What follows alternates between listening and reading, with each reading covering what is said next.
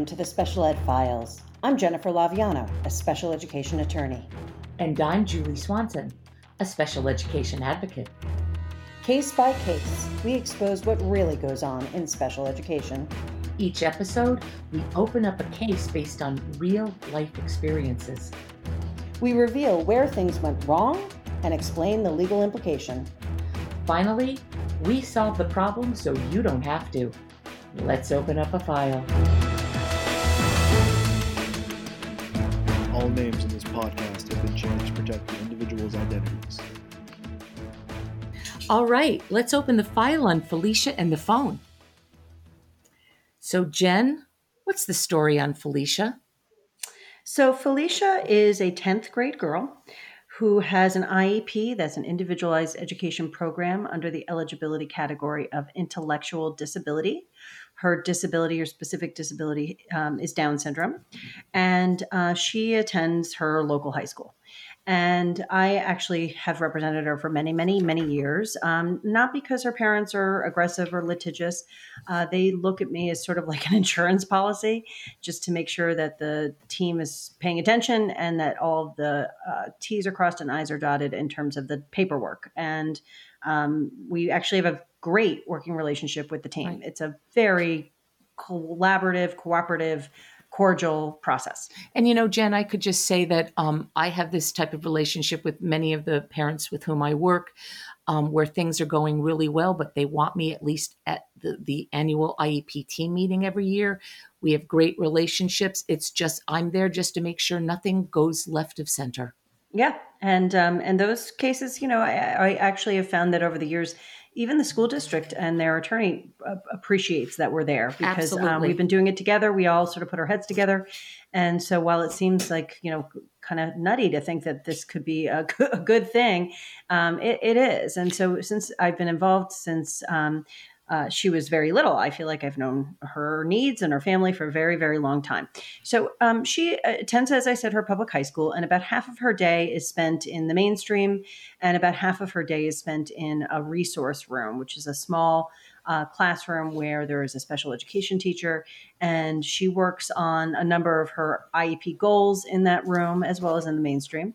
But in that room in particular is where her life skills instruction is supposed to take place. Julie, since you are the life skills lady, do you want to tell us a little bit about what life skills are? Right. So life skills are, in my opinion, and it's the whole reason why I started the Life Skills Lady, can be underestimated and misunderstood. And so life skills generally fall into three categories: practical life skills, conceptual skills, and social skills. And just to name some of them, there's health and safety, work, community use, home or school living, self-care, leisure skills, social skills, self-direction, functional academics, and communication. There are so many areas in which we may not think of what comprises life skills. And I've just read some of them off to you because I can't even remember them all. I have to look at my little handy dandy chart, which, by the way, I have on my website, thelifeskillslady.com, and it lists them all out there. That's great. And really one of the things that I've found over the years that maybe the average listener would not realize is that many, many life skills, which, you know, they are essential to independent adulthood, and they're essential life skills. That's why they're called life skills, right? Many of them are not necessarily skills that the public schools teach to students who do not have disabilities. And that is because many of those skills are skills that students who do not have disabilities obtain naturally, whereas they need to be taught to individuals who do have disabilities. Not all, and of course, each child is looked at individually and each student is looked at individually. But as an example, and where we touch upon Felicia and the phone, Felicia's IEP had a goal and services directed at that goal in the area of life skills to be able to use a phone properly, to get help, to call 911 if necessary, to contact her parents. It is, of course, using a phone is a life skill. unfortunately for many of us who have younger children, phones these days are something that kids learn how to do before they do almost anything else, it seems. But for many students, just using that phone is not necessarily a skill that's going to come about without instruction. And Felicia is one of those students. And so her IEP goal included the instruction of, and that she would learn how to use a phone. So we go to the end of the year annual review, and we had all agreed at the prior annual review that this was an appropriate goal to be worked on in the resource room.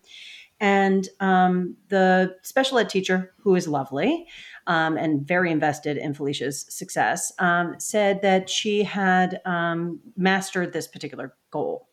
And the parents were a little surprised to hear that, because they had not gotten Felicia a phone for a number of reasons yet. And they certainly had not seen any evidence at home that she knew how to use their, either of their phones or their landline or any phone. They'd never seen this skill before. So they were a little surprised.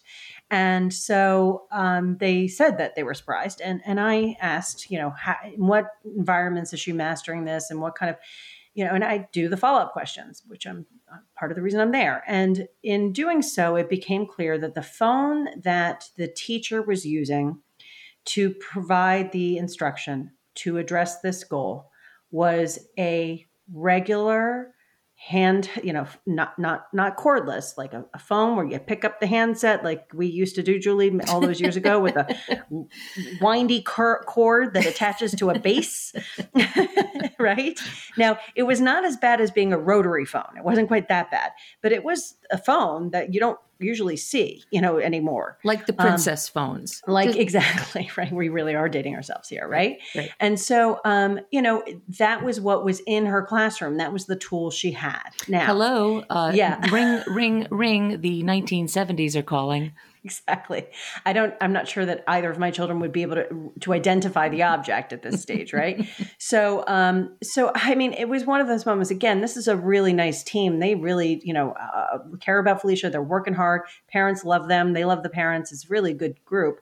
But it was one of those moments where, like, this is what you've been doing all year, and now this is what you're basing, mastery on is. And I had to say, look, I understand. It sounds like and she pretty much said, this is the phone I have, that's the only one I have in the classroom to work on. But, I had to say to her, so we have to be hopeful that in the event Felicia's in an emergency situation where she needs to call 911, when something like that happens, that we have to hope she's near a phone like that. Because what are the chances that she's going to be near a phone like that when she needs to call somebody? Well, not today. Not today. That's not going to happen. And Jen, it's such a tiny little thing, and they probably didn't think about it, and it's not ill will. It's just a simple little oversight. But for the student who's trying to learn a skill in which they need to generalize into the real world, it really did matter, because nobody uses these phones anymore. Nobody. And the thing about it is, of course, then I felt like I had dropped the ball, because when we developed the goal the prior year, I didn't ask, what kind of phone are you going to use? Now, sometimes you presume that everyone's going to, all have the same. How dare you? Yeah, right. I'm awful. And we were able to very quickly agree that the parents were going to get her a phone and send it in with her, and that they would use that to instruct her on the goal, and that we were going to continue that goal for the year and not consider it mastered. Because, that's, from our view, and without being disparaging, she may as well be considered having mastered a toy. It's not a useful, functional piece of equipment anymore. Right. And you know what? Just as simple as that, problem solved. And why did it get solved? Because the team communicated with each other and the parents asked. You asked. Mm-hmm. It's very simple. So, Julie, since you are the person who has the experience and the passion to talk about life skills and to commit yourself to them so much, isn't that part of the problem with life skills, is that so many of the tools we have, the equipment, the assessments, even the approach to providing life skills instruction to students with disabilities is kind of outdated? It can be. It doesn't have to be.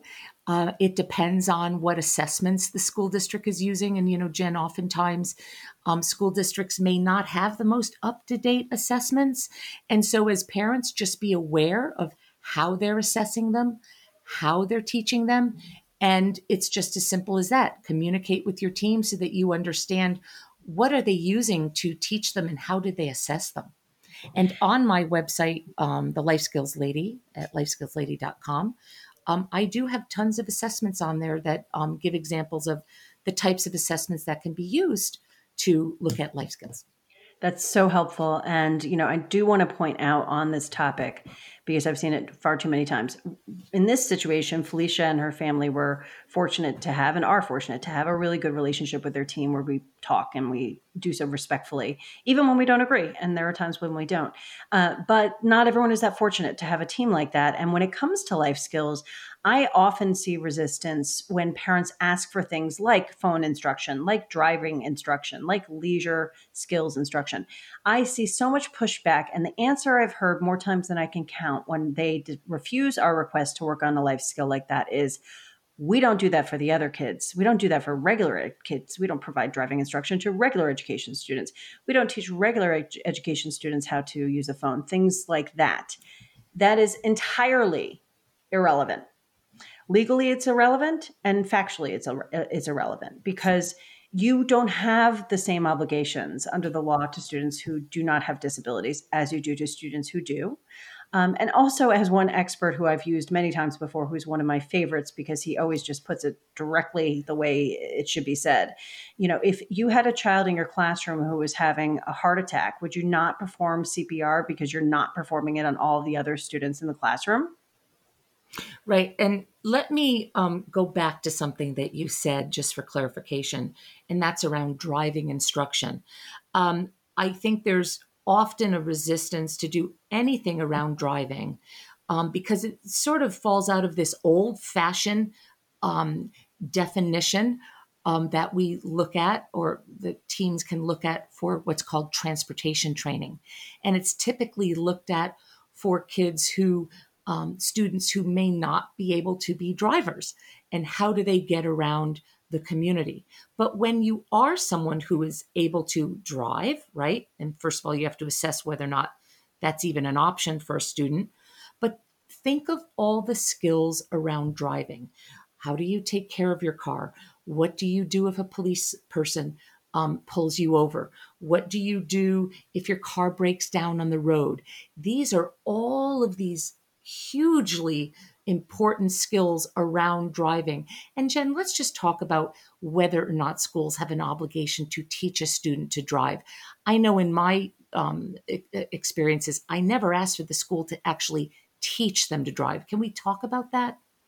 Yeah. So, as with almost every answer when it comes down to analyses under the IDEA, is it depends. It depends on the student and whether the student requires it. I would argue activities of daily living, functional and adaptive skills are clearly outlined in the federal law as requirements of school districts. And I would argue that particularly in some communities where there is not access to public transportation, the ability to actually drive is the difference between an adult who may be employed and one who won't. And that's one of the key outcomes that Congress wanted when enacting this statute, was that we would produce students who could be employed or pursue further education after receiving their special education programming through graduation from high school or aging out of their special education eligibility. So I see absolutely no reason why a particular student who requires instruction, driver's ed instruction in a special way, and there are programs out there that do provide driver's education instruction to students with disabilities that are modified and that do account for the disability. And I've argued it successfully before that it should be something school districts should support. And when it comes down to it, and this might be a good segue in a moment to talk about the law, but when it comes down to it, the school districts are required to meet each child's unique needs. And if your child's unique needs means that you need to be given instruction in order to learn how to drive because your disability will not allow you to learn otherwise, well, then I argue that's a daily living skill. Oh, I agree with you all day long. And I think we know that we are going to devote another special ed file to just the driving issue because it is such a hot hot button topic, if you will, and is often met with some resistance from school teams. So we will absolutely delve into that in another episode for sure. But in the meanwhile, let's take a look at the law. So much of what we're talking about with life skills and this kind of instruction falls within the area of the IDEA, the Individuals with Disabilities Education Act, that's referred to as transition services. I use the phrase that we mean transition with a capital T, because we're not talking about transition from class to class, or transition from elementary to middle school, or from building to building. We are talking about transition to adulthood. And what the federal law requires is that by a student's 16th birthday, if they have an IEP, the school district must have assessed and provided goals and services to address the student's transition needs, including, if appropriate, in the area of post-secondary education. In English, what that means is that your child's IEP team is supposed to be addressing preparing your child for college, if that is the path that your child is headed towards, I should say, as well as vocational and life skills. All of this falls under transition. Now, in some states, the requirement in terms of when to start transition planning is younger. It cannot be older, but it can be younger, and in some states, it's 14. Right. Matter of fact, we just passed that here in Connecticut recently for students who have autism spectrum disorders, and hope that in the near future that will pertain to all students here in Connecticut, not just students who have autism. And Julie, in this particular case of Felicia and the phone, nothing that happened here really is truly a violation of the IDEA. They followed the goal. We didn't know that they were using a particular phone for it.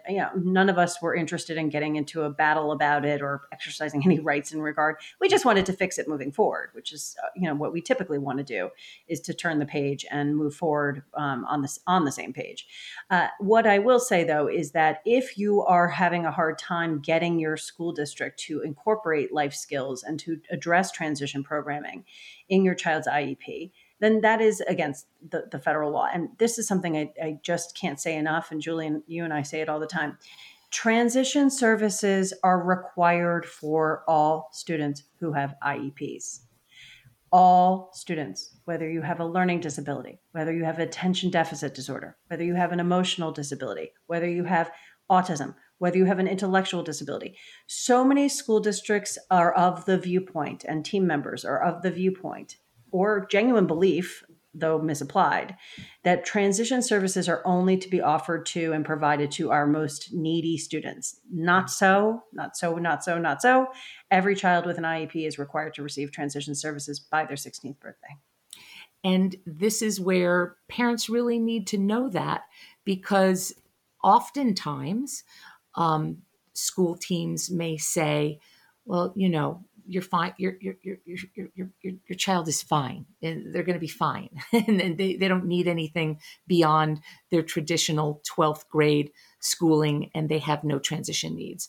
And oftentimes that happens because parents aren't even aware that there's even a requirement to look at transition needs. That's right. And, the IDEA actually requires, because one of the things that is understood under the federal law that many families don't know and aren't told is that until a student reaches the age of majority, their parents quote unquote, hold their rights for them. So basically, parents are acting on their child's behalf until that child becomes able to make their own educational decisions as a matter of law. And for most situations, that means when they reach the age of majority, which in most states is 18.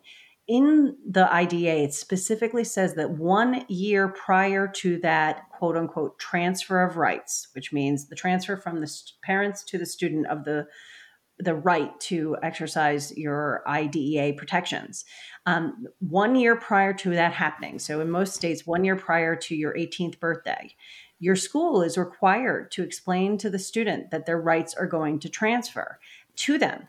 And there's a reason for it.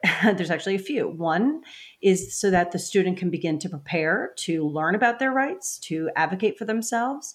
Two, for those students or families who elect to have the parents continue to have educational decision-making authority through either a power of attorney or some other mechanism whereby the student says, Mom, I really want you to continue to do this. I don't want to run my own IEP meetings. Will you continue to do it? Which happens frequently.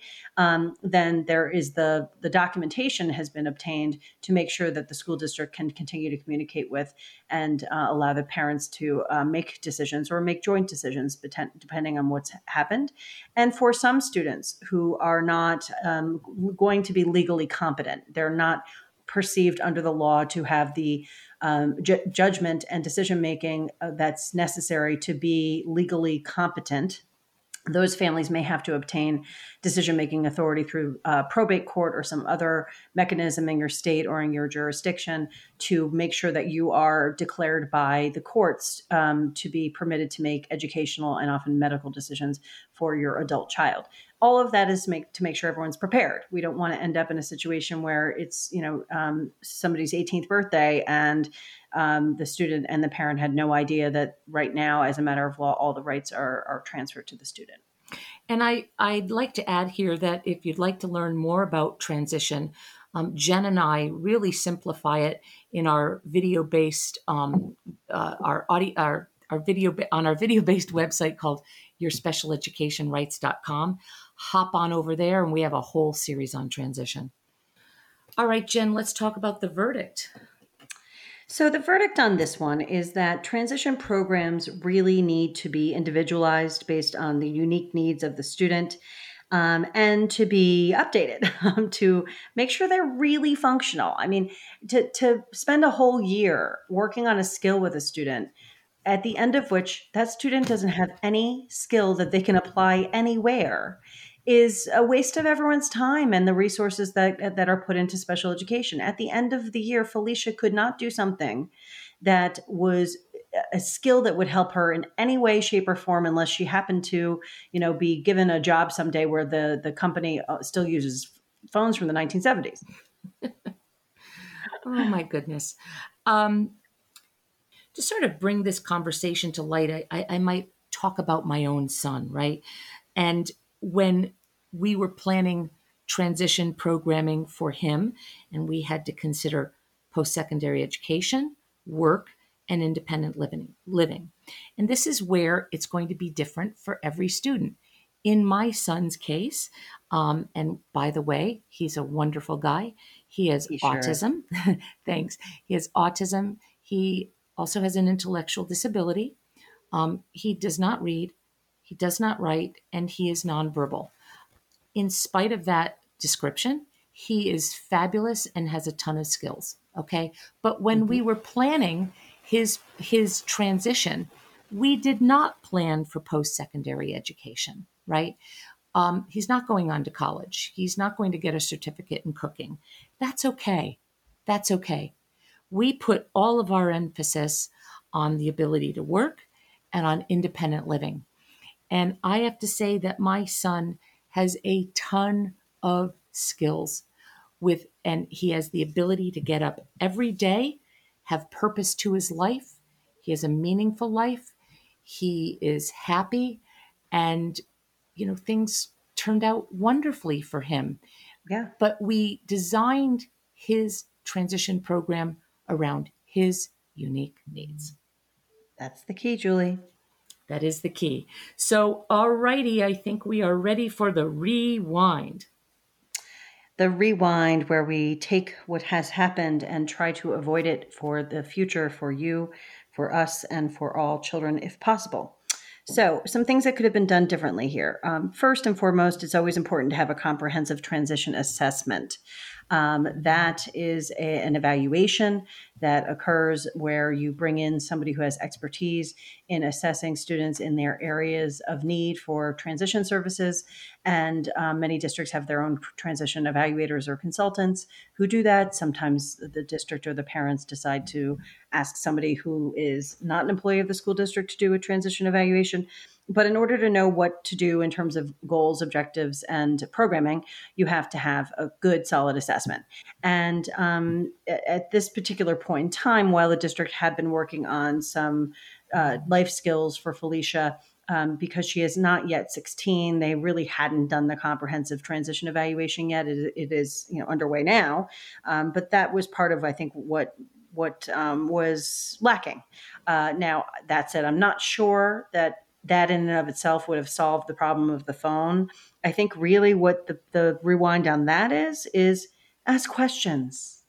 Right. Ask questions. And we alluded to this earlier, Jen. Just communicate with your team, understand what the goals are and how they're being implemented, and in this case, what tools they might be using, and get that parent training so that everybody's on the same page, so you can help generalize the skills that they're so painstakingly taking efforts to teach at school.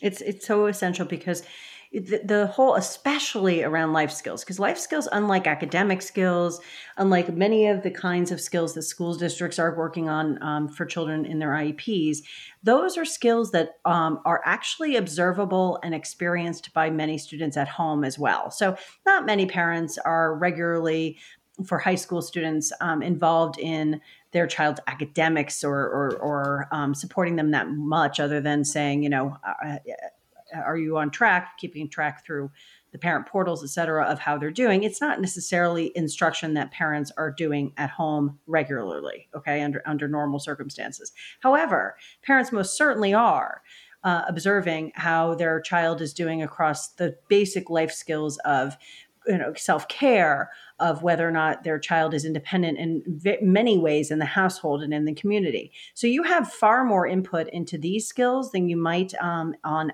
more pure academic skills. And so communication is key, because I've had many parents where the team is talking about putting together some supports or even equipment like an iPad, let's work on the iPad. And the parent says, what we've noticed at home is that he really prefers the laptop for some reason. There's something about that keyboard that's much easier for him to navigate than the flat one on the iPad. Those conversations, they seem minor, but they can make the difference in how a student is accessing and progressing in their education. And, generalization is a real key here, because kids are not going to live at school. And sometimes when skills are taught at school, not all children are going to naturally generalize that without any sort of instruction or making sure that it generalizes into all settings. And so that's going back and having that great communication with the team, where you know what they're working on, you know how they're teaching it, and what are the things within the program that you need to be in communication with, so you can make sure they're being generalized. Yes, so it's in fact, prepare yourself on that point. Sometimes the skill is being mastered at school, and in the resource room, the child is, or the student is, able to perform that skill under a certain number of trials with the special education teacher. Does that mean that's a skill that student can apply outside of school or even outside of that room? Is that student applying that skill in the cafeteria, in the mainstream classrooms they attend, at home, in the community? If not, it's not really a skill. It's not a mastered, generalized skill, because a skill that can only be done in one place is really not useful. Absolutely. So hopefully we have come to the conclusion that Felicia and the phone wasn't the worst tragic thing that can happen in special education, but it just shines a light on how important it is to understand what's in the IEP and how it's being taught. And on that note, we are going to close the file on Felicia and the phone. Goodbye, 1970s. It's time to hang up. Take care. Bye-bye.